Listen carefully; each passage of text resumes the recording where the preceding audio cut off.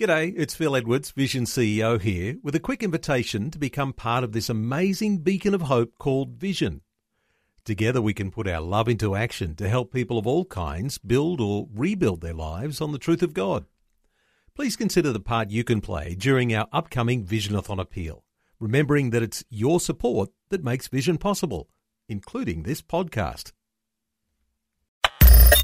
Audio on demand from Vision Christian Media.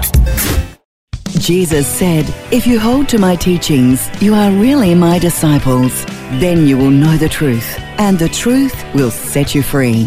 The Bible has been attacked by every kind of enemy, including Roman emperors, clergy of the Middle Ages, scientists, archaeologists, communist dictators, etc. All have tried to destroy the Bible and all have failed. Back in the 18th century, in the days of so-called Enlightenment, a man by the name of Voltaire said that within 25 years, the Bible would be forgotten and Christianity would be a thing of the past. Well, it's ironic that 40 years after his death, in 1778, the Bible and other Christian literature were being printed in the very building that had once been Voltaire's home. That reminds me of the words of the Apostle Peter. He said, "All flesh is as grass, and all the glory of man as the flower of the grass. The grass withers, and its flower falls away, but the word of the Lord endures forever."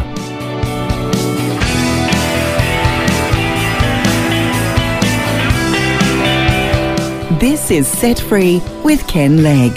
Is the Bible the Word of God? It's an important question, one we shouldn't be afraid of either. Peter says that we should always be ready to give people a reason for the hope that is in us. And I guess it's one thing to have hope, but another thing to be able to give a good reason for that hope. Our hope is more than wishful thinking. It's based on a solid foundation, the Word of God. Now, of course, some would argue that believing in the Bible is okay for Sunday school children, but we're more enlightened these days. After all, archaeology has disproved the Bible, hasn't it? What would you say to that, Ken? Well, I would say it's a myth to say that archaeology is the enemy of Christianity. In fact, many times it's proven to be our friend. Josh McDowell, in one of his books, gives several quotations, in fact, from archaeologists supporting the Bible. For example, he quotes Dr. William Albright, a one-time professor emeritus of Johns Hopkins University, and he said, quote, "There can be no doubt that archaeology has confirmed the substantial historicity of Old Testament tradition." And then he quotes another renowned archaeologist, Nelson Glueck, who wrote, and I quote, "It may be stated categorically that no archaeological discovery has ever controverted a biblical fact reference." End of quote.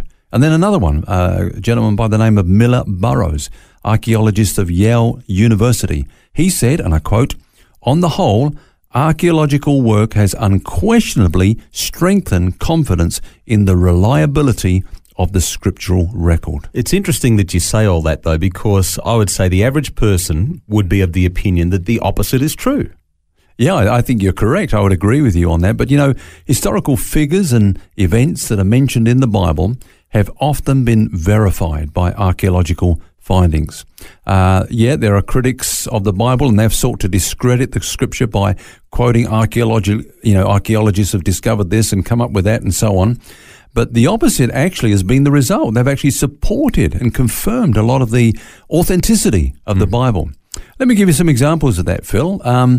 For years it was believed by archaeologists that there was no such place as the pavement that's mentioned in John 19, verse 13.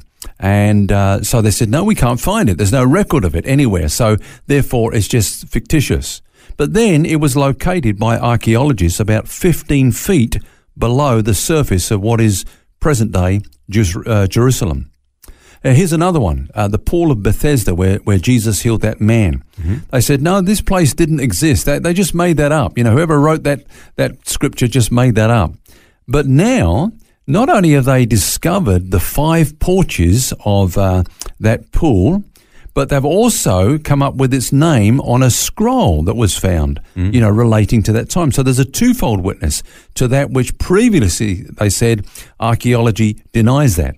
Talking of scrolls, the Dead Sea Scrolls would be the most famous, I would imagine, for... Yeah, and we'll talk about that as well, because that was a great finding that really did bring forth a lot of evidence concerning the Word of God. Now, here's another one. In the Acts of the Apostles, there's a gentleman by the name of Gallio. I don't know if you remember. He was brought before Paul, and Paul was tried before him. And archaeologists say there's no evidence of this man ever living whatsoever. But then an inscription was discovered which not only confirmed that he did exist, but gave the date when he officiated. So there was an abundant testimony in that finding of what we read in the book of Acts. It seems that people just don't want to believe the Bible, though. That's, I think, don't look at the evidence. We'll hold to what we believe here, that it's a bunch of rubbish. That want to grab a hold of any bit of evidence that looks to disprove it. Why is that? Well, I've got to say this, that atheism is not really, as many believe, a condition of the head, but of the heart. The psalmist says, the fool has said in his heart, there is no God. Actually, the word atheist, which comes from the Greek language, doesn't mean one who doesn't believe in God, but one who is without God.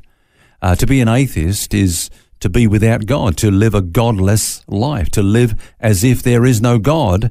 And in that sense, there are many that are atheists. They want to shut God out. And that's what atheism is. It's an attempt to escape from God. It's a deliberate, if you like, blindness and suppression of man's most fundamental instinct, which is the knowledge of a creator. So in his heart, man does not like the idea of God, to whom he must give account. And so he looks to his mind or his intellect to support the idea of the rejection of God. And that's really where atheism originates, in the heart, not in the head. And then, of course, we look for all these intellectual arguments to support this desire that we have that there be no God. Yeah, because then we don't have to be accountable to him. Let's just go back to the Dead Sea Scrolls if we can. Yep. That often comes up in discussion about Bible and archaeology. What's the significance of those for us today? Because they're ancient documents. Why are they relevant? Yeah. Well, first of all, Phil, let's say this. There is an abundance of evidence of New Testament manuscripts dating back to the early centuries of the church age. In fact, it is a fact that there is more evidence to support the New Testament than any other writings of that time. By far. There's so much evidence to support the New Testament manuscripts. But, of course, the argument has always been about the Old Testament, because until a few decades ago, the oldest Old Testament manuscript in our possession dated approximately AD 900. Okay, so it was argued that since the Old Testament was completed around 400 BC, surely there must have been some corruption in the text as it was handed down during that period of 1300 years, because all we've got is documents dating back to AD 900. It sounds like fair logic. Yeah, that's okay. But of course, all that changed in the 1940s with the discovery of the Dead Sea Scrolls, because amongst those scrolls there was either the complete book of the Old Testament or a part of each book of the Old Testament, if you understand what I'm saying. Yep. Either the complete or a part of. I think one exception might have been the book of Esther or something like that.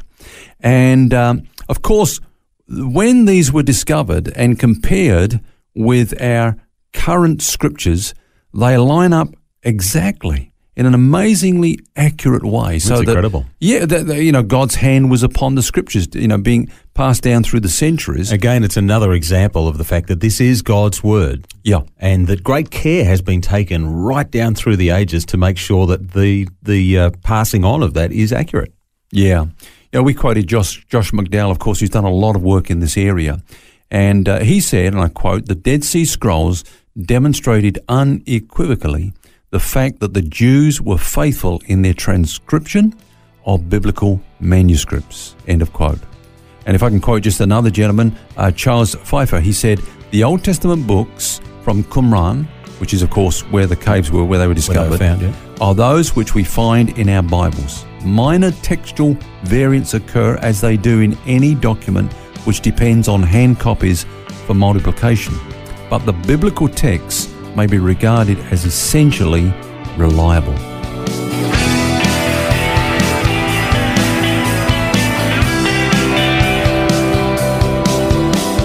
discussing a critical question this week. Is the Bible the Word of God? And we'll have more for you tomorrow. Until then, remember you don't have to carry that baggage because God wants you to be set free. For books, DVDs, small group studies and other resources from Ken Legg and details about Ken's ministry, shop online at vision.org.au. That's vision.org.au. Thanks for taking time to listen to this audio on demand from Vision Christian Media. To find out more about us, go to vision.org.au.